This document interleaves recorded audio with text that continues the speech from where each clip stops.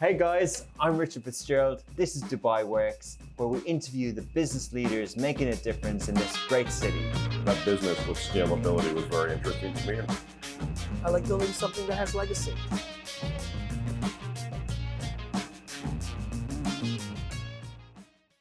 Good morning and welcome back to another episode of Dubai Works Business Podcast. On today's show, we're joined by Elinor Davies-Farn, a Welsh entrepreneur and founder of natural hair care brand Olew Hair. No, yeah, Yeah, we're Olew good. Hair, yeah. Olew Hair, yeah. Sorry, Olew Hair, an award-winning hair care brand that specializes in natural, vegan, and cruelty-free products, specifically designed for curly hair. I can see where that came from. The brand was born out of frustration at the lack of natural hair products and the need for a solution. Eleanor's story is that she had £100 on her kitchen table in a creative hub at Leighton, East London, and they launched the brand in 2018 with those resources. And all products are made in the UK, where Eleanor is recently named as a leading 30 under 30 female entrepreneurs last year. So Eleanor decided to bring Olew to the UAE and Gulf region in February this year due to the organic support and loyalty she's already got for the brand in the region, which is really interesting. Welcome to the show. Thank you so much for having me. So great story. So yeah, can you tell us a bit more about the brand and that moment where you kind of started it? Yeah, so Olew was born out of the frustration of me not finding the right products for my hair. And a lot of ladies will relate with the fact that we used to put mousse in our hair and it used to be very, very crispy kind of looking. But also it was born out of me wanting to share the confidence that embracing my natural hair gave me. So from the age of 12 until I was about 19, 20, I used to straighten my hair twice a day.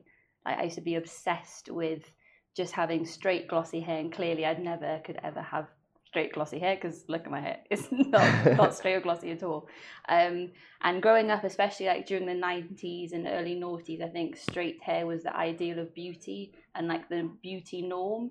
And I think a lot of women, especially even men straighten their hair, can relate to that feeling of not feeling truly beautiful or handsome because they didn't have that hair. So I'd always kind of strive to straighten my hair and have this obsession with it. And it also just lowered my self-esteem while I was growing up. So as soon as I started to stop straightening my hair, this whole new personality inside me came out and my true self came out. And I was like, there must be so many people out there that felt exactly like me. So that was the main driver of why I wanted to quit my corporate job. And everyone thought I was absolutely nuts because I'd never sold hair products, didn't have a clue about hair things really. I was just in the car industry, which is completely opposite. Yeah. So yeah, it was born out of those two kind of streams really. And I decided to create, the first product was the oil, which I'd made in my kitchen for years before that because my hair was very dry and it wouldn't grow. And a lot of people can probably relate because if you bleach it and straighten it and blow dry it, there's just no nutrients in your hair. So the oil is really good for growth and repair. Wow. So that was really, really good. And I'd go on the tube because obviously I lived in London and I had random women ask me what I put in my hair. And I'd be like, oh, I just make this in my kitchen. I'll give you some. And they're like, okay, yeah, that's fine. I'd meet these women and just give them my potion and just like be on my way. And then there was one day I was in my corporate job and I hadn't washed my hair for a long time because I just was too busy. So I had it scraped back in a plait and I was speaking to a customer and then I'd finished.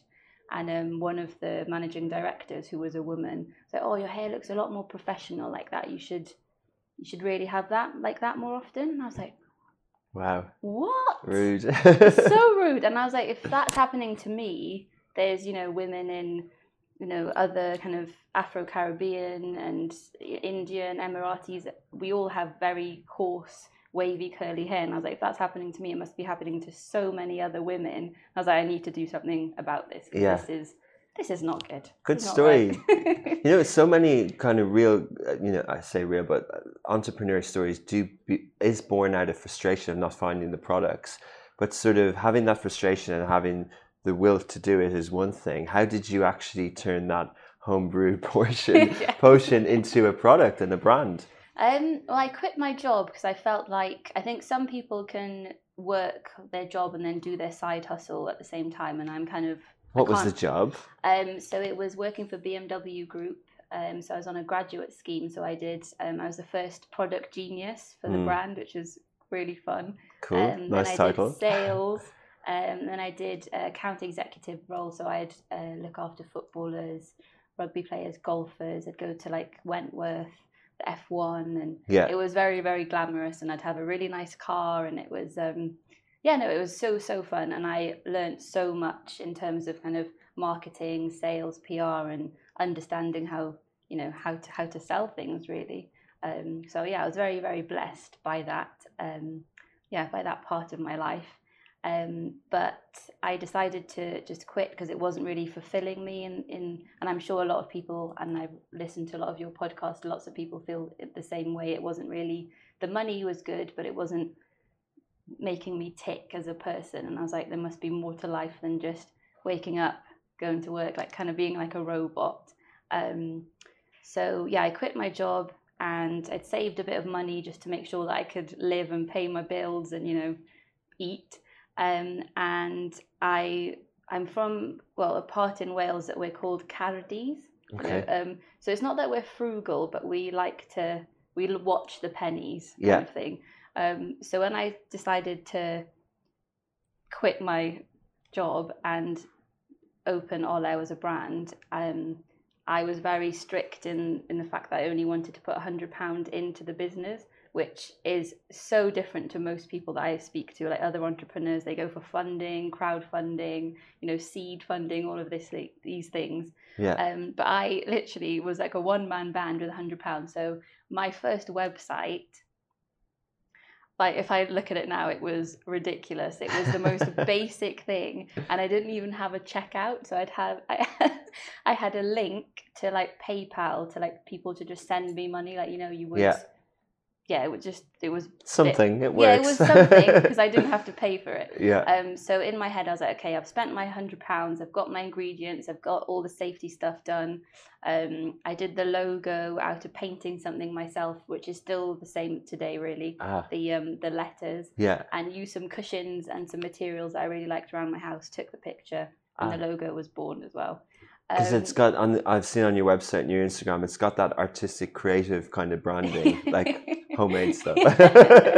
But yeah. So I was like, if I can sell 100 of these, then I've got a business. And then up until today, everything that I make out of the business, I reinvest into the business. So I haven't borrowed anything or had any funding or anything like that, which is quite unusual when I speak to other people. And the brand grew from just one bottle of Olew original, which is the hair oil for growth and repair, to now we've got 6 products in the range. But from that kind of small kitchen startup, I went out and started networking with a lot of people, which obviously you have to do. And I found an amazing business partner who is a chemist.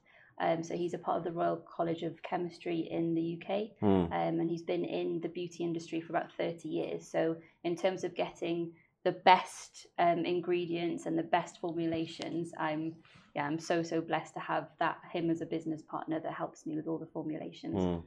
Amazing. So yeah, that's a kind of an important part, because there's many different ways to approach this. I guess you can have the brand and then have different providers of the product, but manufacturing is obviously super important to get that right. So that's how you went about that? Yeah, just to upscale, because there's only one of me, and in my tiny flat in East London, packing the boxes, filling the bottles, labeling everything, doing customer service, doing social media, because I was on the tiniest budget. And to scale from that, obviously, you need to realize that I can't just be a woman of all trades if I want to really scale this and make more products to help the community that I'm already helping in terms of embracing their natural hair. So yeah, I think that's really, really important for every entrepreneur to realize that. Yeah, you need help.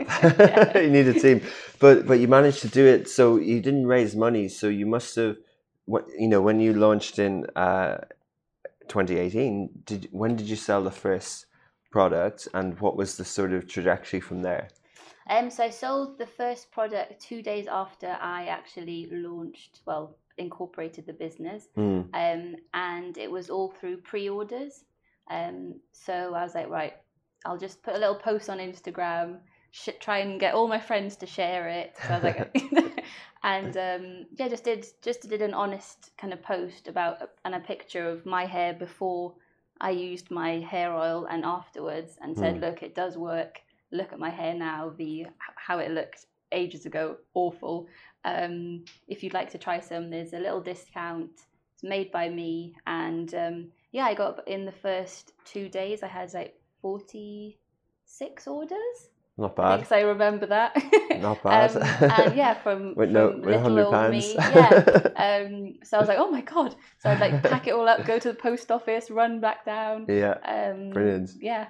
It's amazing. It's kind of, there's a really well-known company in the UK, Gymshark, who almost started like that as well, packaging their own things and stuff like that. It's a good way. It's a good organic way to start. Like, you've got demand from day one, even if it's only 46, but it's or 2 days. It's really good. And I'll talk about a bit about the category, but just continuing on from the start, you were also nominated for an award. How did you kind of win that last year? So strange story. I was just working, and something on my phone popped up, and people had mentioned me, on an Instagram story, and I was like, what's going on? And I only found out through people mentioning me from this article. I had no idea that I was nominated. Well, I was top 30 under 30 in Wales, like Welsh entrepreneurs. Amazing. Which is amazing. And recently finalists of global startup and retail startup. Wow. Which is so exciting. It's really cool. So it all started from there, from 2018, from doing the product yourself.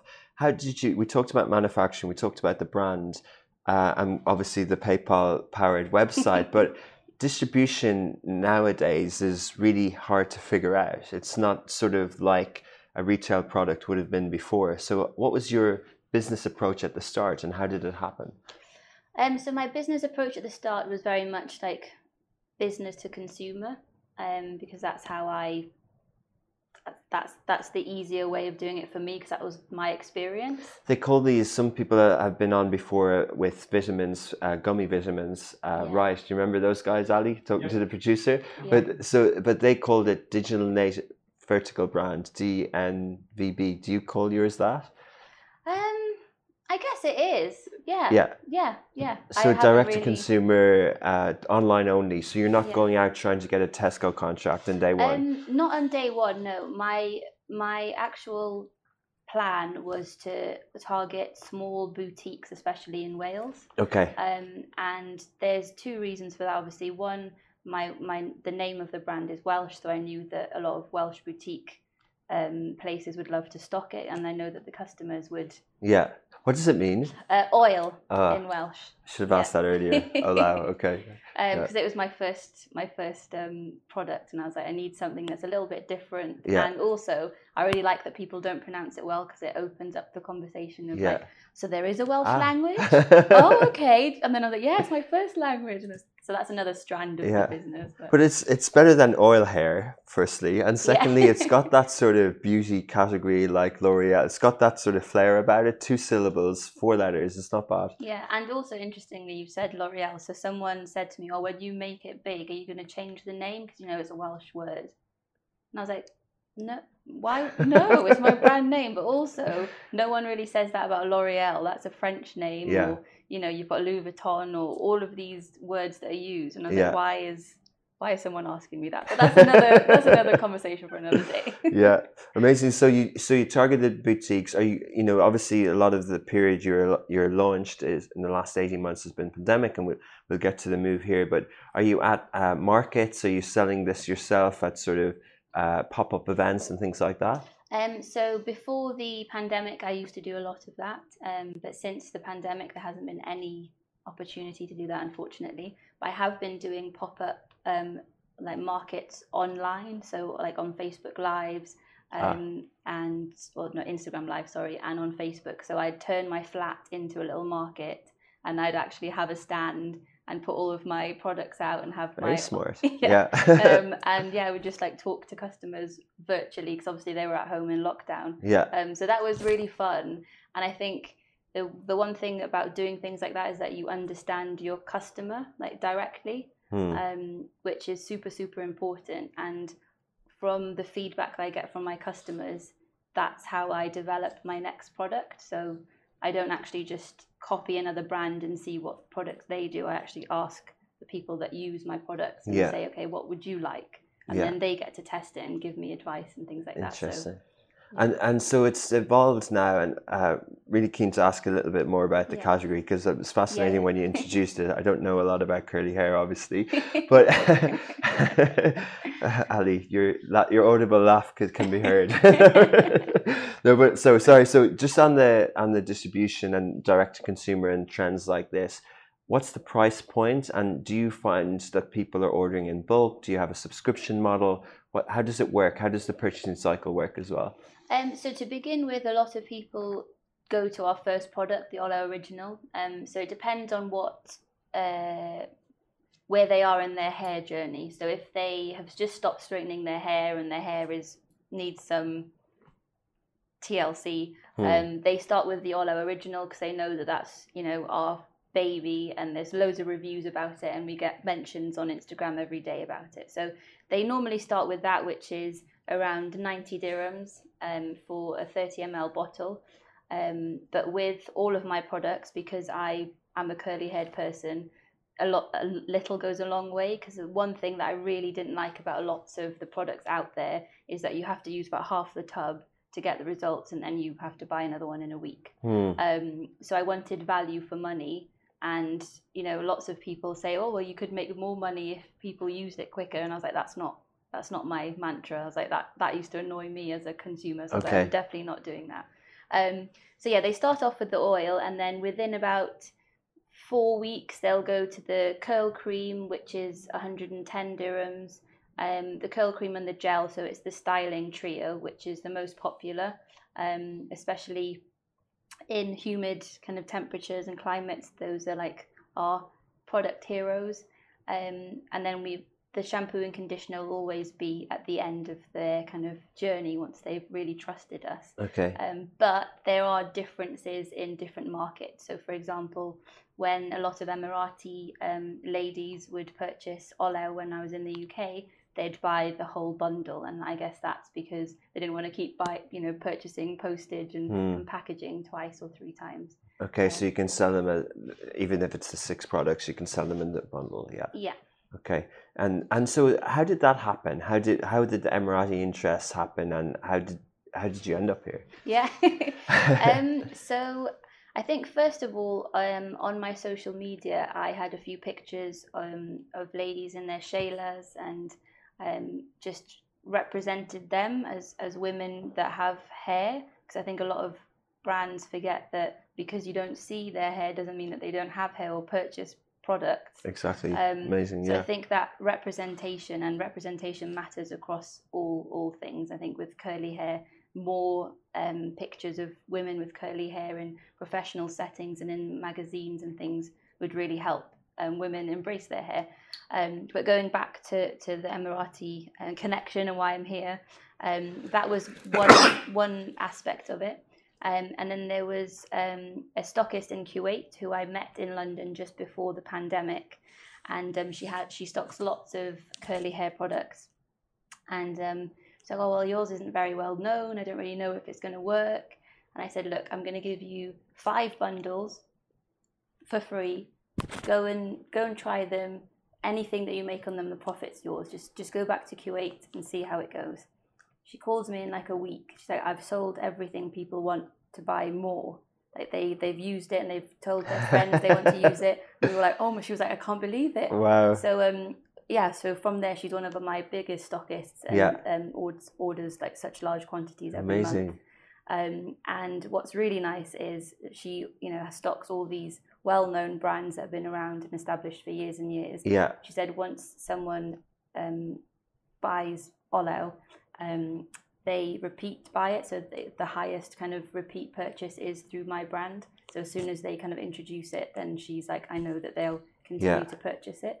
So from that, and then in lockdown, I had a lot of people in Saudi Arabia and the UAE just purchase, and postage, especially in the pandemic, was super slow and so expensive. Yeah. I was still getting orders from this region, and there's something inside me like, surely I should be there, and they don't have to pay all this postage, and they can get it quicker. Yeah. So yeah, that's why I'm here to launch it for everyone here. So it's a great story. It's a leap of faith to just, shows how authentic you are in a way the brand is, to give the product for free and to tap into a market like that. It's interesting. People can plan market entries with budget analysis, research, and that did it for you. It's kind of like how you come up with the new products as well. But so you were in the UK and your customers were your friends, and they were stockists, and they were boutique places in Wales, and it's a Welsh name. Were you focused on the UK market, or did you have an inclination that you wanted it to be digital and global? So my strategy was I wanted it to be digital and global, but I knew at the start like you can't just be digital and global from the beginning. And I knew that niche, like having your niche, is so important, especially as a small business. And I knew that I had the Welsh community, that everyone that speaks Welsh loves anything that's in the Welsh language, and two, people with curly hair, which is another niche.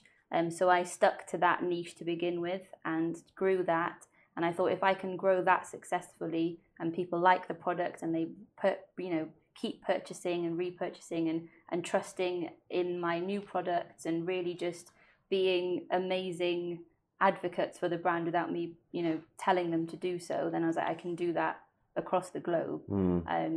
And that's what I'm going to do here. So I haven't launched it, but I'll give you a cheeky insight. We're going to be launching Olew in that kind of Arabic oud scent, all in Arabic writing, because of, I guess there's two reasons. I guess Dubai is quite similar, well, not similar at all to Wales, but in terms of the language. So you could be in Dubai and you'd never have to learn Arabic and you'd still be fine. And I think in Wales, you could live in Wales and you never have to learn Welsh and you'd still get by. So there's those two things I think is really, really similar.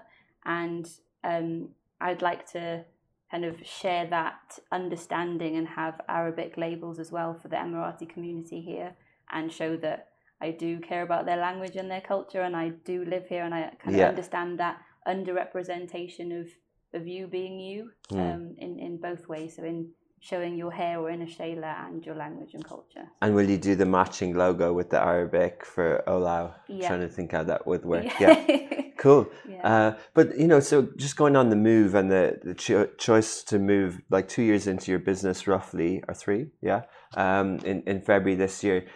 Typically, companies that expand out of Wales and England, and I just know a lot of this about Ireland, there are business networks, there are groups, there's enterprise boards to help people market entry, there's distribution connections and things like that. It seems that your approach was the other way around. It was from demand rather than, hey, this is a successful Welsh company, let's help them over there. Is that what happened? Or is there also a Welsh network that you're tapping into? Not at the moment, no. Okay. So it's just all organic, and I think I'm probably slightly different to other entrepreneurs that you've spoken to, and I kind of just go with faith and my gut, which has worked well so far. So there's I don't have any kind of help in terms of that. I have been approached now while I'm here from kind of Welsh government to help with exporting and things like that. Yeah. But no, I took the plunge and just looked at my figures and looked at my customers, and a lot of them were from this region, and all my stockists that were performing kind of high numbers were from this region. So I was like, it just makes sense to be here. Well, it's a fascinating region for this category. And I know we both spoke about Anisha, who was on the podcast very recently from the Secret Skin and talked about the numbers. I can't remember at the top of my head, but the numbers in the category is fascinating. Yeah. So you must have kind of looked at those and went, well, you know, that's amazing. If I can do what I'm doing now, and then I can tailor it for Saudi, for Kuwait, for UAE, it's you'll probably be you'll probably be fully focused on here. You'll forget about Wales. No, never. Similarly to Secret Skin, really, we're all about clean beauty and just understanding that customers right now, well, a lot of people are kind of moving away from this. You know, there's like this fast fashion and there's also fast kind of beauty, and they're moving away from that way of thinking and kind of looking at ingredients and saying, okay, this isn't, why am I putting this on my scalp? That's awful, like chemical stuff. There's a huge push from consumers. But I wonder how much of it is that the product is good, and by default it's good because it's got good ingredients, but it's good. So, for example, the question really is, there are multinational brands that can potentially bulk this trend you spoke about, and it's fascinating to know more about straightening hair and, you know, looking after curly hair. So they can follow that trend without being clean. Can they? Is it possible to have a product that looks after curly hair without being clean? I think there is, but it's only for kind of a short term. So I used to use kind of those products, and then you get results, like instant results, like, you know, like fast fashion. Get a nice little T-shirt that was 10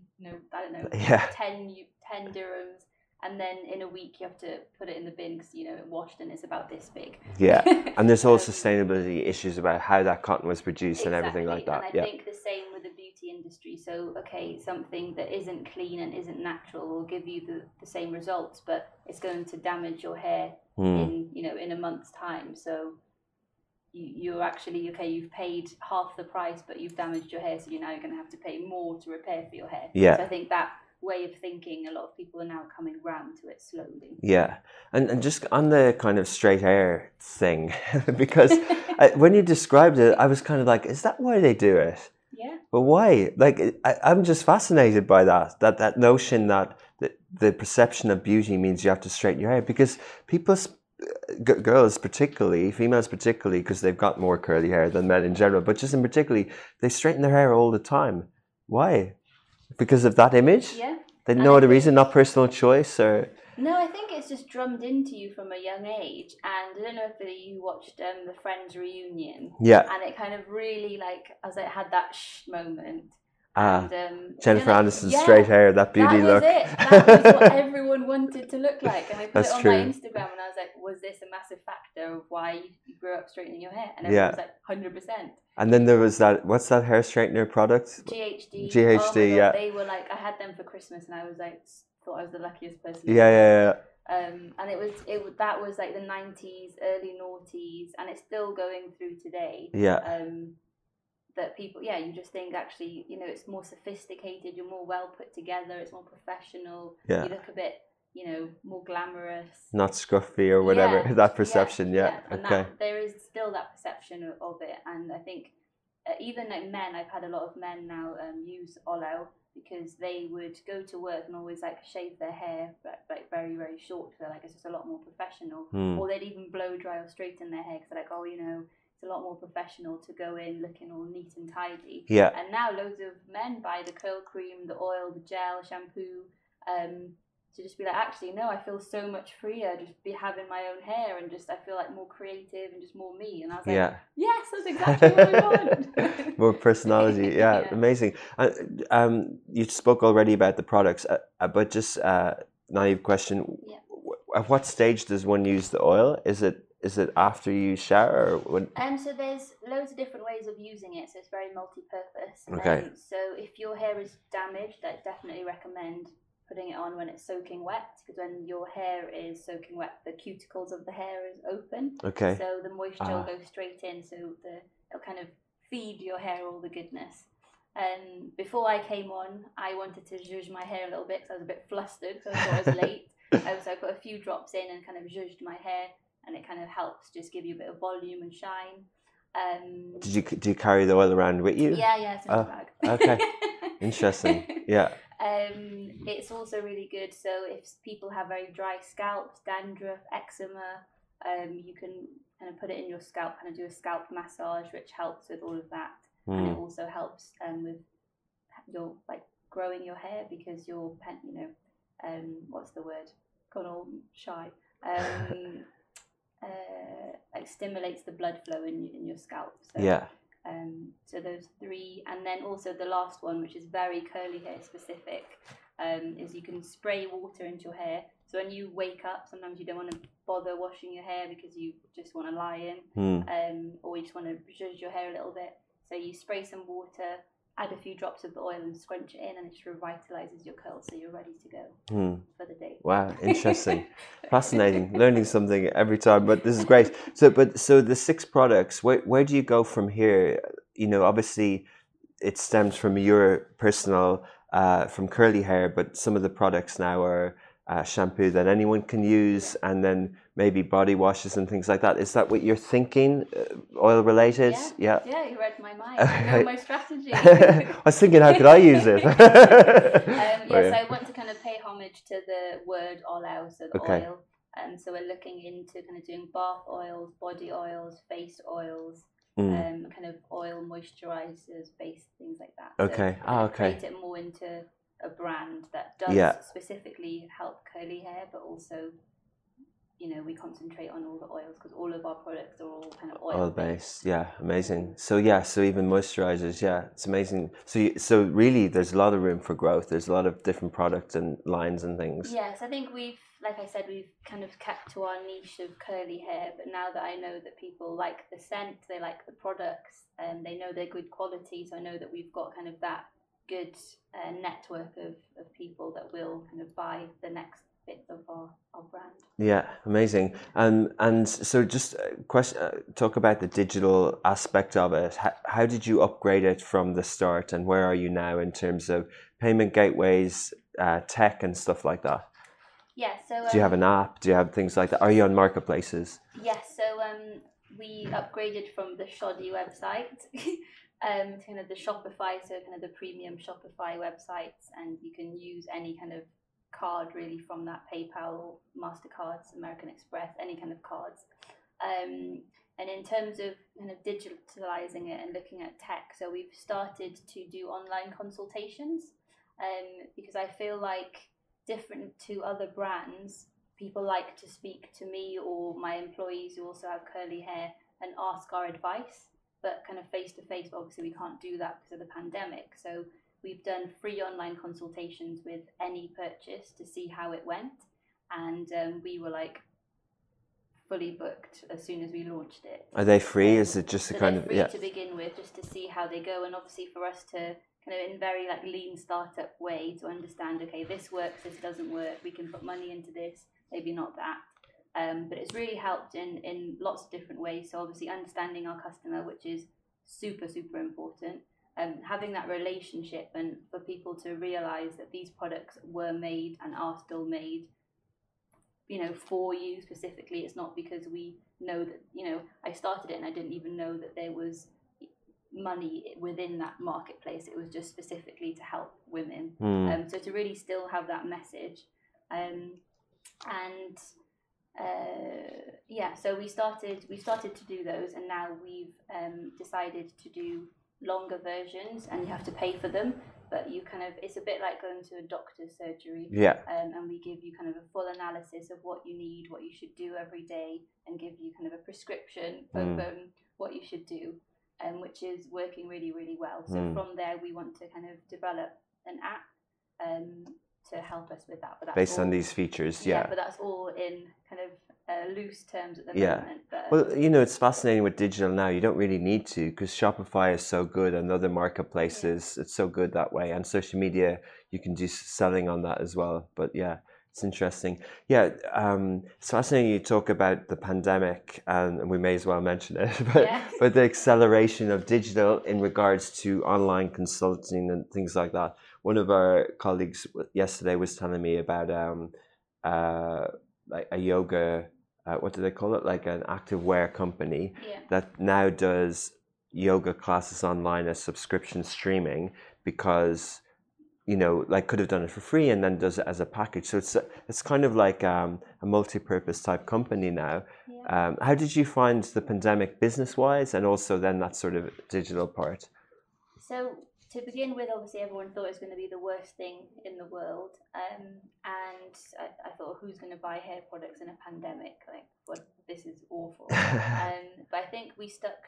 I never changed my messaging of Olew being like a carefree hair care beauty products. Like, it's not kind of high maintenance. It should be just you put it on, your hair looks good, and you can enjoy life, and you're not in the bathroom for 2 hours doing your hair. So that was my key message, and I think until the pandemic, I don't think it really resonated with as many people as it should have done. And I don't know about you, but I feel like the pandemic made everyone go back to basics a little bit and reevaluate life and slow down and understand, like, why am I doing certain things. So a lot of women just thought, why am I straightening my hair every day? What have I been doing for the rest, like for about 10-20 years of my life? What? I don't need to do this. And because they weren't going out to meet people, they were like, oh, actually I can give my hair a break. And Olew always talked about this, so maybe I should give it a go. Yeah. So that was how it started, and then people would share their results of every week, just organically, not with us asking, and that just sped us into kind of our sales tripled within a few months of the pandemic. We were just completely snowed under. My apartment, because at the time, so our fulfillment center closed down, so I had to bring it all back into my flat. So I was packing boxes. I'd wake up at 3 a.m. in the morning, sometimes 4 a.m., and not go to bed until about 11. So I'd have 3 or 4 hours sleep just packing boxes, because I couldn't even have someone to come and help me because it was lockdown. So yeah, I was in my flat, cool. and boxes were just like, I was eating food on boxes. It was just crazy. So yeah, the pandemic really, really, I think, just pushed the message across that embrace your natural hair, because why are you doing it? And people are like, actually, I don't know why I'm doing it. I'm just doing it to please other people. Whereas they were like, actually, I look a lot nicer with my natural hair. What have I been doing? Yeah, interesting. Yeah. There was a lady from Glamazelle before on the podcast who has an e-commerce platform here in the Middle East, and mentioned the same thing about the pandemic, that the products, those type of products that are to do with self-care and cleanliness just went skyrocket, and all the other, she had a word for them, but the other beauty products like makeup just went really down. But it was a flip, and you were right place, right time. But also, but also obviously, there's a demand for this beyond the pandemic, you would think. Yeah, I've so this was something I was like quite nervous about, but there's just been a different need. So when we went into the pandemic, a lot of women were stopping to straighten their hair, and they wanted to understand what products to use, what techniques to use. Now, because they've had about a year to do all of that, they're now wanting what hairstyles can I do with my curly hair? How can I dry my hair in a certain way? So there's just a different need, which we still cater for through the consultations, and obviously we now have hair accessories to kind of help with that as well. So, but no, it's here to stay, and I think that understanding of self-care and understanding, okay, we need to look after our own well-being and ourselves rather than just being like busy bees that constantly I think that's gonna stay. Yeah, definitely. And you've come out of the pandemic. We're still in it, like 18 months or so, but your business has obviously grown through the pandemic, so that's a good position to be in. Now that you're in Dubai, how did you go about setting up the business? Are you going to start looking for investment now? Or are you going to continue the organic path? So I'm going to continue the organic path for a few months. I've already got a few stockists in line in the UAE, and so as soon as my shipment comes, they'll be stocking it. On our website, we've got a specific UAE website, so olew.ae, where people can subscribe to the newsletter and get the best discount and understand when they can actually purchase directly from our website. But I have been speaking to a few womenpreneurs, and I am going to kind of look into different types of funding. So I feel like it might help me elevate a lot quicker and just grow a lot quicker than I have been doing. Because I know that I've got a good brand. We've got about 80% of people repurchase on the website, which is amazing. And you're profitable. We're profitable. We don't have any loans, Wow. nothing, and our cash flow is really, really good. So if we just had a bit of a cash injection, I think we'd really, really benefit from it. What would you use that for? Would you do manufacturing in the UAE? Would you do marketing? Would you look maybe more at Africa and other markets like that? Yeah, I think it depends on how much money I get, but like all of that. All of it, yeah. So it would be good to have manufacturing here, so we wouldn't have to ship everything from the UK. Yeah. It'd also be great to have kind of a sales team, so to have targets, and they could target, you know, specific stockists and in different regions. So I think we could really concentrate on the GCC countries in the first year, and then from there kind of look at Australia, East Africa, as kind of shipping hubs from the UAE. Yeah, fascinating, interesting. And so just going back to previously, so did you choose a free zone here, or how did you kind of establish the business? So yeah, I chose a free zone in Sharjah. I did a lot of research, and obviously because it's e-commerce, it doesn't really matter where it's registered, and it was slightly cheaper there as well. So okay, and you don't have an office yet? No, I've never really had an office. Okay. I just kind of like to just go everywhere, but I will be having a fulfillment center, which we're in talks with, so just finalizing that. Yeah, and will you travel to Kuwait and meet the stockists again, and will you travel to Saudi Arabia when possible? Yeah, so she's actually coming to Dubai next month. We're going to do a photo shoot in the desert with lots of curly-haired ladies. Cool. So that's going to be awesome. Nice. And it'll be the launch of the Arabic oud range as well. So it's, like, very good. exciting. Yeah. Good planning. You've just given it away now, by the way. No. But and so that's really, really brilliant story. And just finally as well, like what's your view on the region of the Middle East? What's your view on it, not just in the category that you're in, but sort of as an entrepreneur here now? Are you what's your exposure of it so far? How are you kind of getting au fait with the market, with the region, and how do you see it as an emerging market? From my personal opinion, it was quite difficult to get everything set up, but I think that's when you move to any other country, it's a lot more difficult than what you envisaged, but it's all good now. But I think it's just, I know this sounds really cliche, but it is, I feel like it's a land of opportunity. You know, when people talk about the American dream, I feel like that's here. I think if you work hard enough and you kind of understand what you're doing and you really just put your mind to it, I think you can do really, really, really well here. Great. And I think there's this attitude of just embracing new things. Like everything, like you can look out the window and something new has already popped up. And I think that's the same in the people that live here. I think anything new people absolutely love. So brilliant, I'm sure, and they love your product. Olew, thank you very much. Elinor, thanks for joining the podcast. It's a pleasure to hear your story, and we'll follow your journey in the future. Thank you so much. Thank you. That's it for another episode of Dubai Works. Thank you so much for listening, and please leave a review on the podcast platform that you're listening to. It really helps with organic searches. Also, if you'd like to appear on Dubai Works or know someone who has an inspiring business story in Dubai, please do get in touch on any of the smashy social platforms.